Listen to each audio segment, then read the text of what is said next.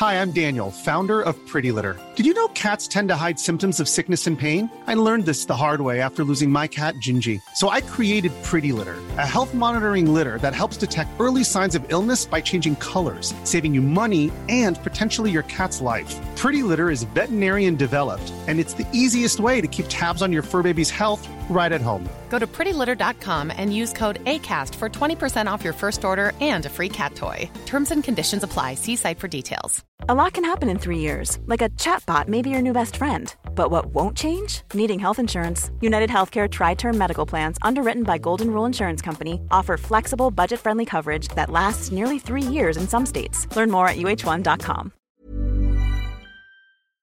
Hey, it's Janice from Warner Brothers Discovery. If you're looking for a little extra peace of mind, you might want to check out Simply Safe.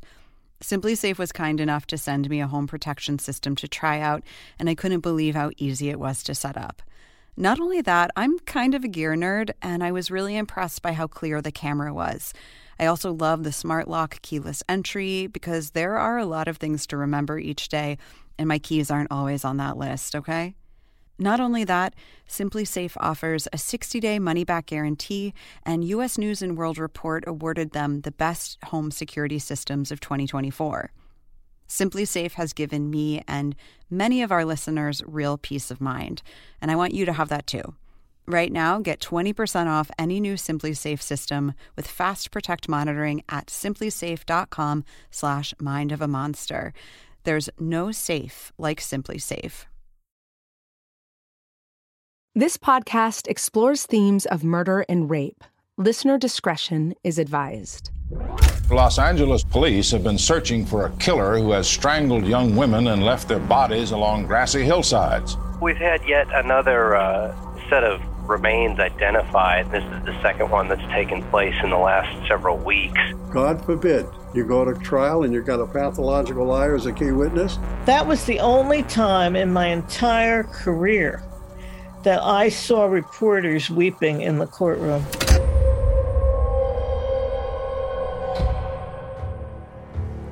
From 1977 to 1985, Los Angeles became the center of two of the most notorious, vicious, and devastating serial killer investigations in U.S. history. The period saw 25 murders, 5 attempted murders, an unknown number of sexual assaults, and an entire city in a state of terror. I'm criminal psychologist Dr. Michelle Ward, and this is the final episode of Mind of a Monster, The Hillside Strangler and the Night Stalker. Episode 6, Killers on Trial. It's Saturday, August 31st, 1985. As dawn breaks, newsstands across California are filled with daily papers. All have an old mugshot of a man on the cover. The man who has terrorized the state for the past few months. The so-called Night Stalker. At the same time, a bus rolls into East LA from Arizona, and Richard Ramirez steps off. He's oblivious to the breaking news, and he makes his way into a convenience store. Quickly, a group of elderly Hispanic women start to whisper El Matador, meaning killer. Ramirez glances down and sees his own mugshot staring back at him from across the newsstands. Glenn Martin is the author of Satan's Summer in the City of Angels and was a beat cop at the time. It went onto the front page of the daily papers here in Los Angeles, and onto the news, into everybody's living room. He fled into the neighborhoods of East Los Angeles where he tried to steal a car. This was a 60 Mustang that I believe father and son that were working on in the driveway or in the yard or whatever. And Ramirez literally tried to steal off the jacks from in front of the father and son. And the neighbors responded to that. Ramirez proceeded down the street and tried to steal a car from a pregnant woman. And that's really where the crowd started. Husband of the pregnant woman came to her aid. And this is really where the neighbors and the community members in that particular neighborhood descended upon Ramirez and ultimately were able to hold him until a sheriff's deputy responded, initially took him into custody, and then an LAPD unit came and put Ramirez in their car and took him over to Hollenbeck Station, which is our police station in the eastern part of Los Angeles. So Ramirez was taken into custody. A huge crowd assembled outside our station, really looking for some kind of immediate justice at that point. Ken Davis was a reporter for NBC at the time. Shortly after 8 a.m., police were called over a disturbance in the area with few details, but they were told there was a fight. That's where they found Ramirez severely beaten, unarmed, and took him into custody. I was inside the Channel 5 newsroom at the time, and my contact at the LAPD called me. I knew I had to get this information out, but I was nervous to interrupt programming, because if I was wrong, I'd be in big trouble. I called the news director at home to run it by him. Fortunately, he trusted my judgment, and I broke into programming where we were the first to announce that the Night Stalker had indeed been captured. It's the crescendo of a story that had played out for 8 years, an era that had seen at least 25 people's lives snatched from them by Kenneth Bianchi, Angelo Bono, and Richard Ramirez. Let's go back to the Hillside Strangler investigation. In 1979, Kenneth Bianchi's arrest in Bellingham and subsequent attempt to plead insanity had been big news. In the first couple of episodes, you met Dr. Lois Lee, who knew a number of the women murdered or caught up in the horror of the Hillside Strangler killings. I want to know what she thought when Bianchi was arrested. He was exactly what I expected. Someone who could pass in the larger society, who could pass among girls in their 20s and stuff. A guy who could play many roles. Yeah, he was exactly what I expected. Both of these guys were scammers, meaning they were con men. They would create illusions of things that were not true. I think Bianchi told girls he was going to make them a model or an actress and had no ability to do that whatsoever, but he would pose. Bianchi also had a fake degree, and he pretended to be a psychologist so people would come in and tell him their problems. He had a security guard outfit where he pretended to be a police officer. He had lots of different MOs that he would use in order to lure girls. In the last episode, we learned that when Bianchi's insanity defense failed, he resorted to a plea deal. But that didn't stop him from trying to manipulate his way out of trouble. Angela Luke first met Bianchi when he interviewed her for a job in Bellingham and then sent her and her friend flowers at Christmas. In early 1979, she is shocked by his arrest and believes him to be innocent. He writes to her from jail to try to get her to give him an alibi. Did you ever go to see him while he was in jail? I did go see him once. And back in the day, it was on the top of the courthouse. It was a really small jail. And so you have, I think it was glass between us and a telephone. Yeah, it was a glass and a telephone. I remember the one time he said, if it was only like a Perry Mason show where, you know, the real person, you know, stands up and says, I'm the one that did it and all that kind of stuff. And we laughed about that. And then he said, I wish you could come in and do my hair. He wanted a perm for his hair because I was a hairdresser. So he wanted a perm, and he says, I'm going to ask if you can come in and do my hair for me, you know? That's so vain. Here he is in jail for murder, and he's worried about his hairdo. Yep. One of the guards' wives, I guess, went and gave him a perm in jail, though. Tell me about the letter that Ken Bianchi asked you to write. You know, they read letters going in and out of the jail, correct? That's right. So think about this. Here I am. I'm getting a letter where he said, just read between the lines. There was one letter that said there was a man standing alongside the road with a dog and how he had planned on meeting me down at this end of the road down below our house. All these little things, it was, you know, just to make it so I could make up a story, I guess. So, of course, you know, let me think. Read between the lines. So, okay. I met you at this place down below our house, and we saw a dog and a man, or you know. So I wrote him that letter.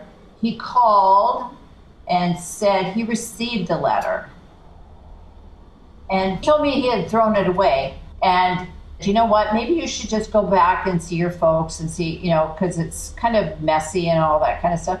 Then I got a call from his attorney, Dean Brett, and asked me to come and talk to him about this letter. So I'm thinking, here he is setting me up to, now I'm seeing this. Wow, okay, so you've written this letter, which essentially provided Bianchi with an alibi. But then you regret it, and Bianchi tells you he destroyed it, but then you find out he hasn't destroyed it and actually gave it to his attorney?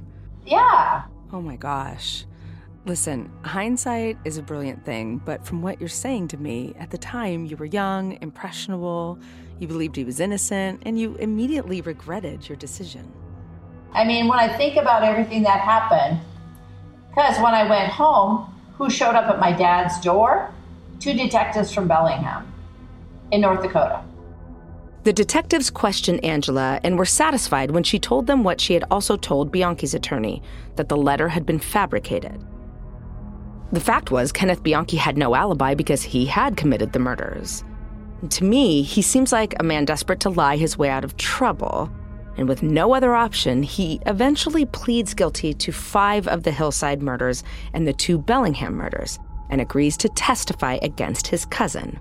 In return, he'd avoid the death penalty, have the option of parole, and an assurance that he'd be incarcerated in California rather than Washington's Walla Walla State Prison, which had a brutal reputation. But Bianchi hatches another plan. It's 1980, and a poet named Veronica Compton is besotted with him. The pair exchange disturbing letters and poems, and she meets with him in prison. In an attempt to, quote-unquote, prove his innocence, Compton tries to strangle a young woman to death, even planting semen on the victim to suggest rape. The logic being that it would show the Hillside Strangler was still out there and get Bianchi released. Thankfully, the attempt fails and the victim survives. Compton is convicted of attempted murder, and Bianchi distances himself from her.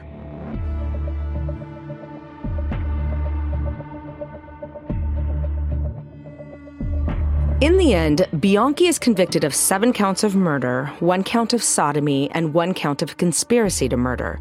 He is given life with the option of parole. But what about the other Hillside Strangler? Prosecutors might have Bianchi put away, but Angelo Bono vehemently denies the killings, and aside from a few fibers linking a victim to a chair belonging to Bono, evidence is largely circumstantial. When Bono pleads not guilty, investigators know Bianchi's witness testimony will be the key to their case. But how do you make the word of a proven liar stand up in court? Bob Grogan was a detective with LAPD at the time who had led the Hillside case. We corroborated it. We had a pathological liar on the stand in Kenny Bianchi. God forbid you go to trial and you've got a pathological liar as a key witness. Holy shit, you don't feel like a much of a chance of winning this puppy, do you? But we corroborated every move and everything he said and every act he did in connection with people who came forward and gave us testimony. We made him truthful. That's what we had to do. Make this asshole truthful. As the prosecution builds its case, Dr. Lois Lee is heavily involved in procuring witnesses. She speaks to me about her impression of Bono. Angelo Bono, he's just a street crook. He was just a tough, rugged, skinny, mean guy who had the look of death in his eyes. And he had a mustache that he twisted, and he had this grin that he used to try and intimidate people, or these cold eyes where he'd try and stare them down. I knew the girls had all talked about that when they came out of after testifying. So when I went in, I just stared at him. He didn't scare me. I knew he was not getting out. They bring forward witness after witness and build until the case is watertight. Up to that date, no U.S. trial had lasted longer or been more expensive than that of Angelo Bono. Nobody wanted this killer back on the streets, and this is why it took years and cost millions. In 1983, the verdict finally comes in. The jury takes 19 days to find Angelo Bono guilty. 9 counts of murder in the first degree, as well as rape and assault. Next is the sentencing. To the surprise of many, the jury deliberates for just 1 hour and votes to sentence Bono to life imprisonment without parole, rather than the death penalty. Coming up, we follow the trial of Richard Ramirez.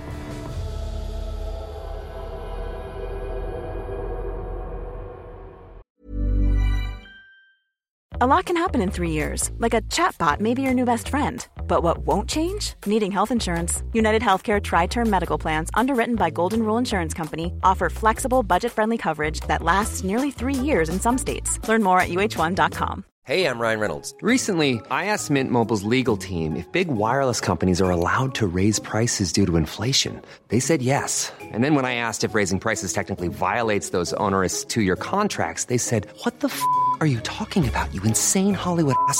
So to recap, we're cutting the price of Mint Unlimited from $30 a month to just $15 a month. Give it a try at mintmobile.com/switch. $45 up front for 3 months plus taxes and fees. Promo rate for new customers for limited time. Unlimited more than 40 gigabytes per month. Slows full terms at mintmobile.com.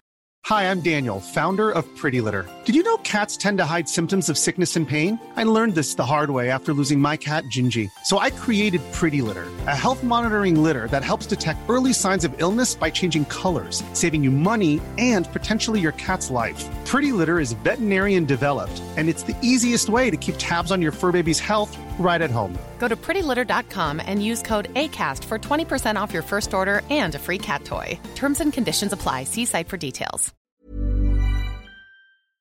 Hey, it's Janice from Warner Brothers Discovery. If you're looking for a little extra peace of mind, you might want to check out Simply Safe. Simply Safe was kind enough to send me a home protection system to try out, and I couldn't believe how easy it was to set up. Not only that, I'm kind of a gear nerd, and I was really impressed by how clear the camera was. I also love the smart lock keyless entry because there are a lot of things to remember each day, and my keys aren't always on that list, okay? Not only that, Simply Safe offers a 60-day money-back guarantee, and U.S. News & World Report awarded them the best home security systems of 2024. Simply Safe has given me and many of our listeners real peace of mind, and I want you to have that too. Right now, get 20% off any new Simply Safe system with Fast Protect monitoring at simplysafe.com/mindofamonster. There's no safe like Simply Safe.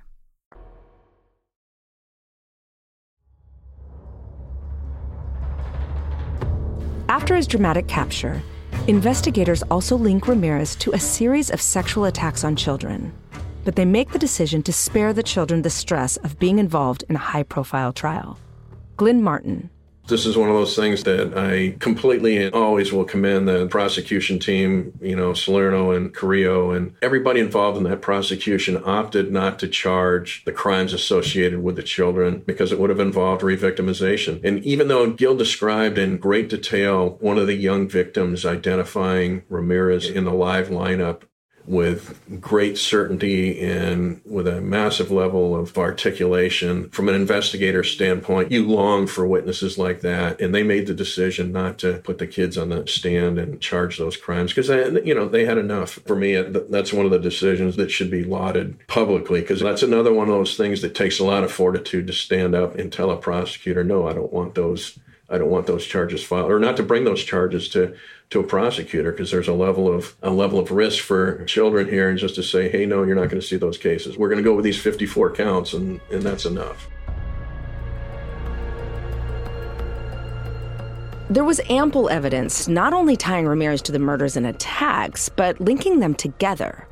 Not the least of which is the presence of the Avia shoe footprint at multiple sites, but also eyewitness testimony and proof he had pawned goods stolen from the victims' homes. Despite this, he pleads not guilty, so in 1986, his trial begins. If you're wondering what it's like to be part of this circus, veteran AP reporter Linda Deutsch was there and describes the scene. The media attention was huge because this had been such a mystery and it had covered such a wide area. I mean, he didn't just kill in one town, he was all over the place. And he also went to San Francisco, killed up there. And down here, he was in Orange County, he was in LA County. Can you describe what it was like to be in the courtroom during the Ramirez trial?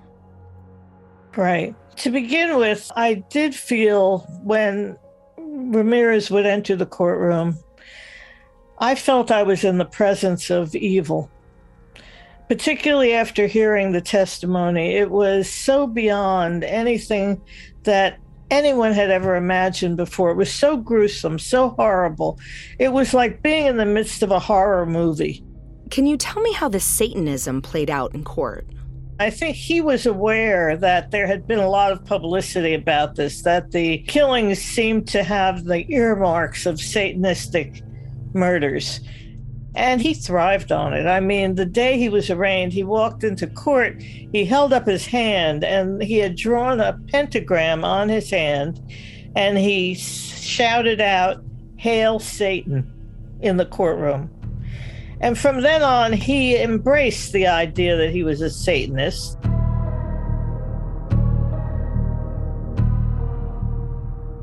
Ramirez spoke to author Philip Carlo about the satanic symbols he used in court.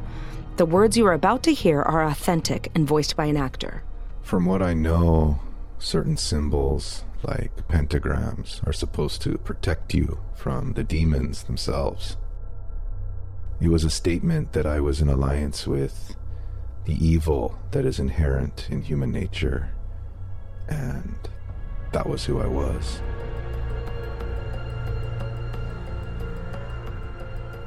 And there were loved ones of the victims in the courtroom there. What was that like? It was horrific.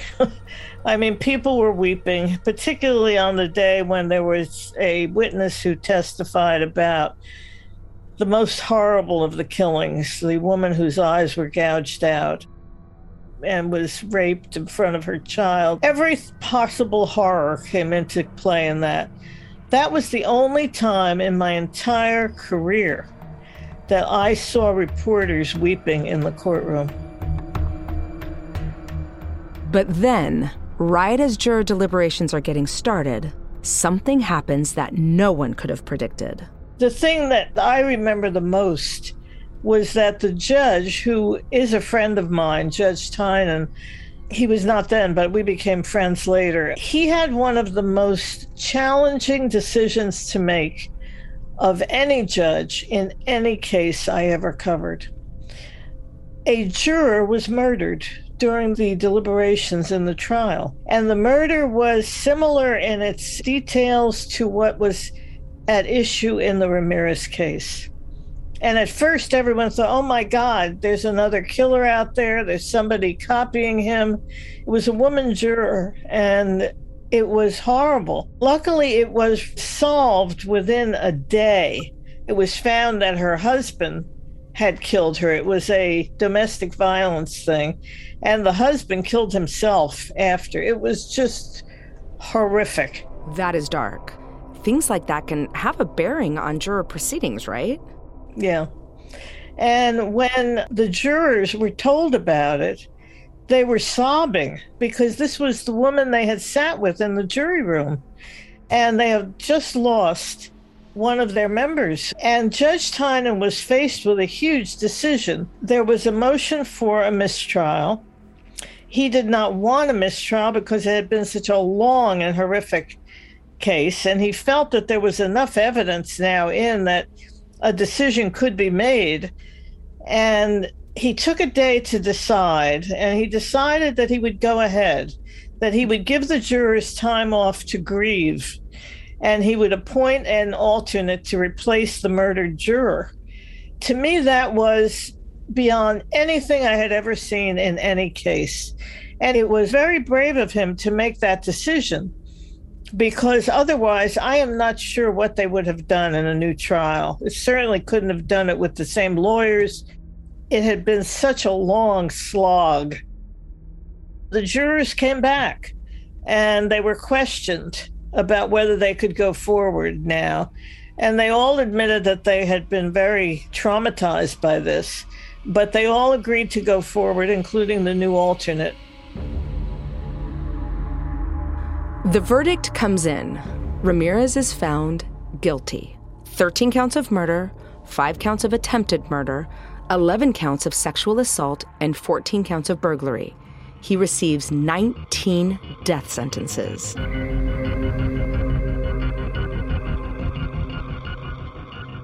In the background of proceedings against Ramirez and Kenneth Bianchi and even Angelo Bono, there was something else going on. Something that presents a psychological minefield to experts like me. Women were falling in love with these felons. We've heard about Veronica Compton's infatuation with Bianchi, but Bona would marry in prison, and Richard Ramirez seemed to have an endless stream of female admirers. Linda Deutsch. The thing that was the most shocking, maybe, of everything was that there were these young women who came to court who were in love with him. How do you fall in love with a monster like this? Richard Ramirez was good looking. He had a classic face with the high cheekbones, dark curly hair. And you could see that a young woman would think he was good looking, but all you had to do was hear 5 minutes of testimony in the case, and you would know that this was a monster. And yet, after he went to prison, there were women that came to visit him, and there was one that married him. For his book, The Night Stalker, the author Philip Carlo asked Ramirez about the female attention he was receiving. The words you're about to hear are authentic and voiced by an actor. Women. When I was on the street, I was a loner. I stayed to myself. I really had no contact with people. It's only been since I've been in prison that I really developed relationships with people, and mostly women. Though I now see that they have feelings, they have emotions. I mean, I always did, but I suppose I locked it out most of the time. I didn't think about other people's feelings and needs. Oh, they're drawn to me for all sorts of reasons. To get something out of me, to question me. Maybe they're intrigued by murder or murderers. Some are religious. Some are sympathetic. You know, they have sympathy for me. Some come just so they can tell their friends they came and talked to me. They've come to me from different walks of life, these women. It is such an interesting feature of modern serial killers, and one that the media loves to glamorize and focus on. I want to delve into the psychology of it a little bit more, so I speak with forensic psychiatrist Dr. Ariana Nesbitt. Let's talk a little bit about the groupies serial killers often attract. Oh, yeah. What an interesting phenomenon. We definitely saw this in Richard Ramirez's case. So some with Ken Bianchi as well, but definitely Richard Ramirez. I mean, he was up there with Bundy in the number of groupies that he was attracting. It's a little hard to say exactly what's going on here, and it's probably kind of multifactorial, and it probably depends a little bit on the exact women. So in part, we shouldn't be that surprised, right? We are a celebrity worshiping culture, and these serial killers were top headlines, not only in LA, not only in the US, but really around the world. I mean, these people were famous. So in some ways, we shouldn't be surprised that you've got someone in the headlines. You better believe they're going to attract attention and people kind of want to get in on that spotlight. Some other guesses about why this phenomenon might be seen is that, I hate to say it, but these men, these serial sexual homicide offenders, are really the ultimate alpha males. I mean, talk about an aggressive, kind of all-powerful male figure. And, you know, maybe there's some kind of a biological drive for some women to be attracted to someone who is just that dominant. Kind of a related issue is that another phenomenon that is not unusual are rape fantasies. And just to be clear, this does not mean that a lot of women actually want to be raped, but a lot of women do fantasize about rape. And maybe this is because rape is a way to be thinking about sex where all the guilt is removed, because we have a lot of rules in this culture about sex, especially for women. So in rape, you think, well, I'm not even like playing a role in it, it's just happening to me. And maybe it's also a way to kind of flirt with danger safely, because you know the potential perpetrator is actually behind bars and is not actually going to do with anything. It's also been pointed out that a lot of the women who do become groupies have histories of abuse, and we unfortunately know that individuals who have been abused are often drawn to replaying that abuse and potentially are drawn to aggressors in the future. But then maybe it's flipped a little bit, right? Because this person who would be abusing them is actually behind bars, and in this scenario, they're actually more powerful because they're free where this person's behind bars. So there are all sorts of kind of psychological theories for why this is happening. I agree, it is so easy to be flippant about these women, but we cannot deny that it is a trend with these high-profile felons. We saw it with Bundy and even Manson, too. And as a woman and a scientist, it is really a hard thing to acknowledge, but we can't ignore the data. Female attention is not unusual. Yeah. One more final one to mention is that maybe a lot of these women are love avoidant and they're pursuing these relationships because it's a way to be in some kind of a relationship, so to speak, without the intimacy. So they don't actually have to get too close to this person. They know there's never going to be physical contact. They know that probably they're not actually going to end up together, so on and so forth. So again, an interesting phenomenon, and it would be really interesting to learn more about this group in general. I want to find out how the Hillside Strangler and Night Stalker cases impacted those caught up in them. Angela Luke was just a young woman when Bianchi entered her life in Bellingham. It's hard for me to imagine you come out of that experience unscathed. I want to believe that there's good in everybody. I'm a bail bond agent. I've been doing this for 30 years. I get people out of jail. I believe it's my calling because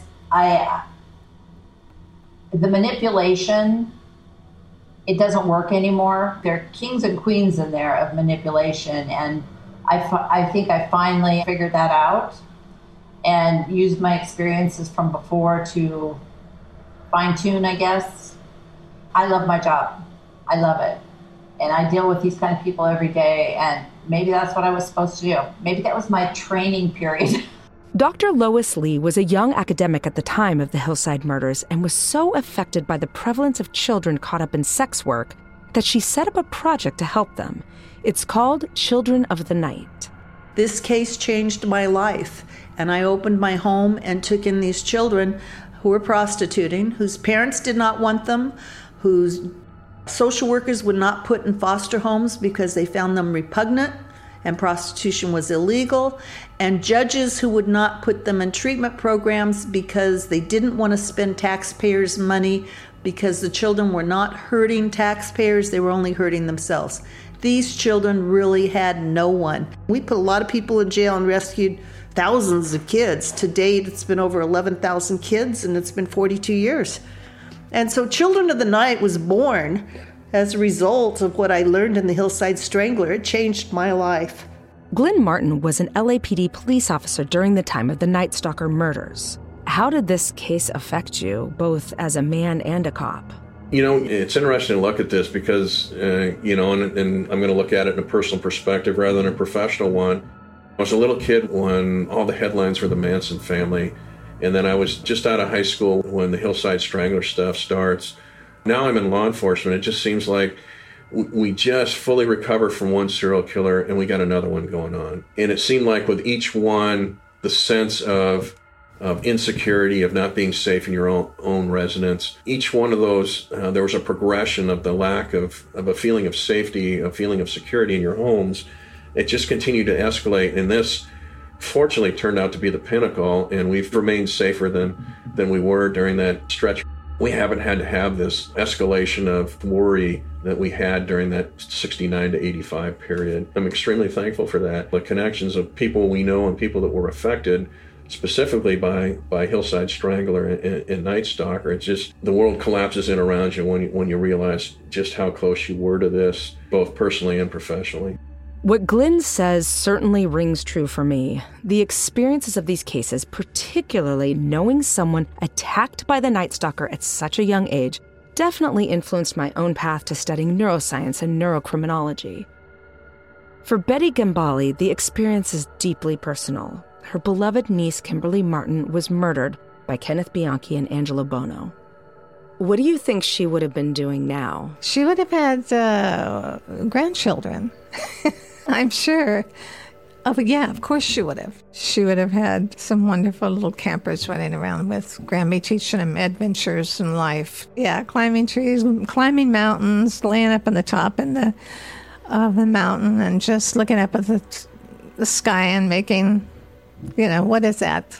I see a unicorn. Nope, that's an angel. How do you keep her memory alive? She had the brightest, bluest eyes you ever saw, and I saw on her headstone I had put, "All things bright and beautiful, Lord God has made them all." California's intoxicating combination of sun, sex, glamour, and riches has always been a magnet to those seeking escape. In Los Angeles, that facade masked a dark, dangerous place that sucked in the vulnerable. It is within this unique world that the Hillside Stranglers and the Night Stalker emerged. They were smart enough to exploit the flaws in LA's fractured policing system, passing silently from one jurisdiction to another, leaving little behind except blood, bodies, and families destroyed forever.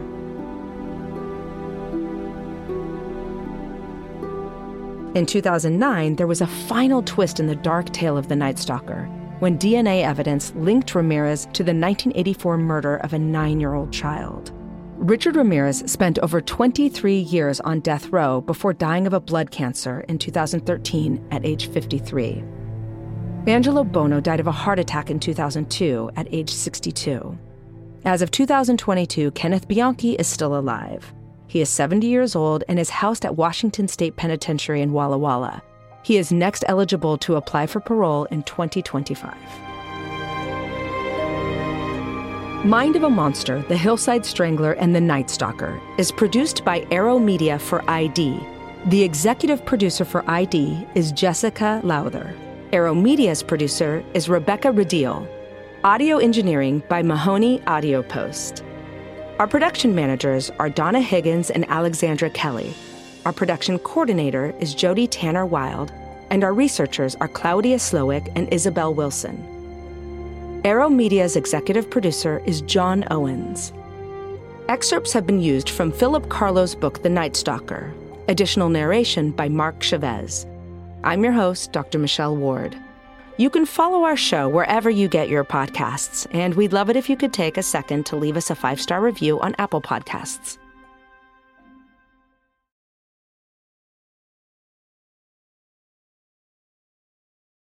Hey, it's Janice from Warner Brothers Discovery.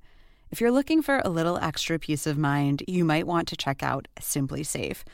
Simply Safe was kind enough to send me a home protection system to try out, and I couldn't believe how easy it was to set up. Not only that, I'm kind of a gear nerd, and I was really impressed by how clear the camera was. I also love the smart lock keyless entry because there are a lot of things to remember each day, and my keys aren't always on that list, okay? Not only that, Simply Safe offers a 60-day money-back guarantee, and U.S. News & World Report awarded them the best home security systems of 2024. Simply Safe has given me and many of our listeners real peace of mind, and I want you to have that too.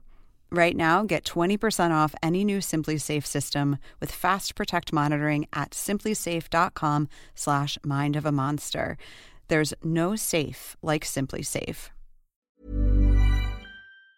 Hey, it's Danny Pellegrino from Everything Iconic. Ready to upgrade your style game without blowing your budget? Check out Quince. They've got all the good stuff, shirts and polos, activewear, and fine leather goods, all at 50 to 80% less than other high-end brands. And the best part? They're all about safe, ethical, and responsible manufacturing. Get that luxury vibe without the luxury price tag. Hit up quince.com/upgrade for free shipping and 365-day returns on your next order. That's quince.com/upgrade. Hi, I'm Daniel, founder of Pretty Litter. Did you know cats tend to hide symptoms of sickness and pain? I learned this the hard way after losing my cat, Gingy. So I created Pretty Litter, a health monitoring litter that helps detect early signs of illness by changing colors, saving you money and potentially your cat's life. Pretty Litter is veterinarian developed, and it's the easiest way to keep tabs on your fur baby's health right at home. Go to prettylitter.com and use code ACAST for 20% off your first order and a free cat toy. Terms and conditions apply. See site for details. Hold up. What was that? Boring. No flavor. That was as bad as those leftovers you ate all week. Keke Palmer here, and it's time to say hello to something fresh and guilt-free. Hello Fresh. Jazz up dinner with pecan-crusted chicken or garlic butter shrimp scampi. Now that's music to my mouth. Hello Fresh. Let's get this dinner party started. Discover all the delicious possibilities at HelloFresh.com.